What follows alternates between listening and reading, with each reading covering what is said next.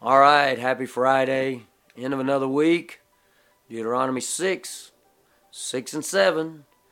These words that I am giving you today are to be in your heart.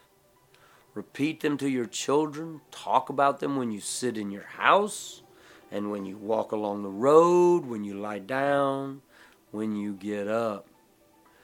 You know what comes next. After we write God's words, Jesus' words on our hearts, after we teach them to our children, after we talk about them while sitting in our homes, what conversations take place while you go through your day? What do you talk about in a given day? I mean, if you're at work, you're going to talk about work.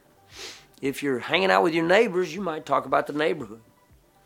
If you're hanging out with friends and family that you've known a long time, you may talk about memories and things that you've done in the past. You see, the Jewish people took this repetition very seriously. They would quote these words every morning and every evening. They taught their family to quote these words daily, repeating them in the morning and in the evening. Walking along the road, what does it mean? As we journey through life, let's talk about God's Word. Let's talk about Jesus' words. Let's talk about what God expects of us, what God expects in us. Then it says, talk about them when you're rising and when you're lying down. That pretty much encompasses the day, right? When we get up in the morning, let's talk about God's Word. When we lie down at night, let's talk about God's Word. Even if I think in prayer, we're just talking about God's Word with God. Yes, we're supposed to teach them to our families and our kids and our friends and our neighbors and everything, but just talking about God's Word with God. You see, that praying God's Word is a cool thing to do. And then we look for opportunities to talk Bible, talk what we learn, talk what we know. We get that encouragement when we're together on Sundays.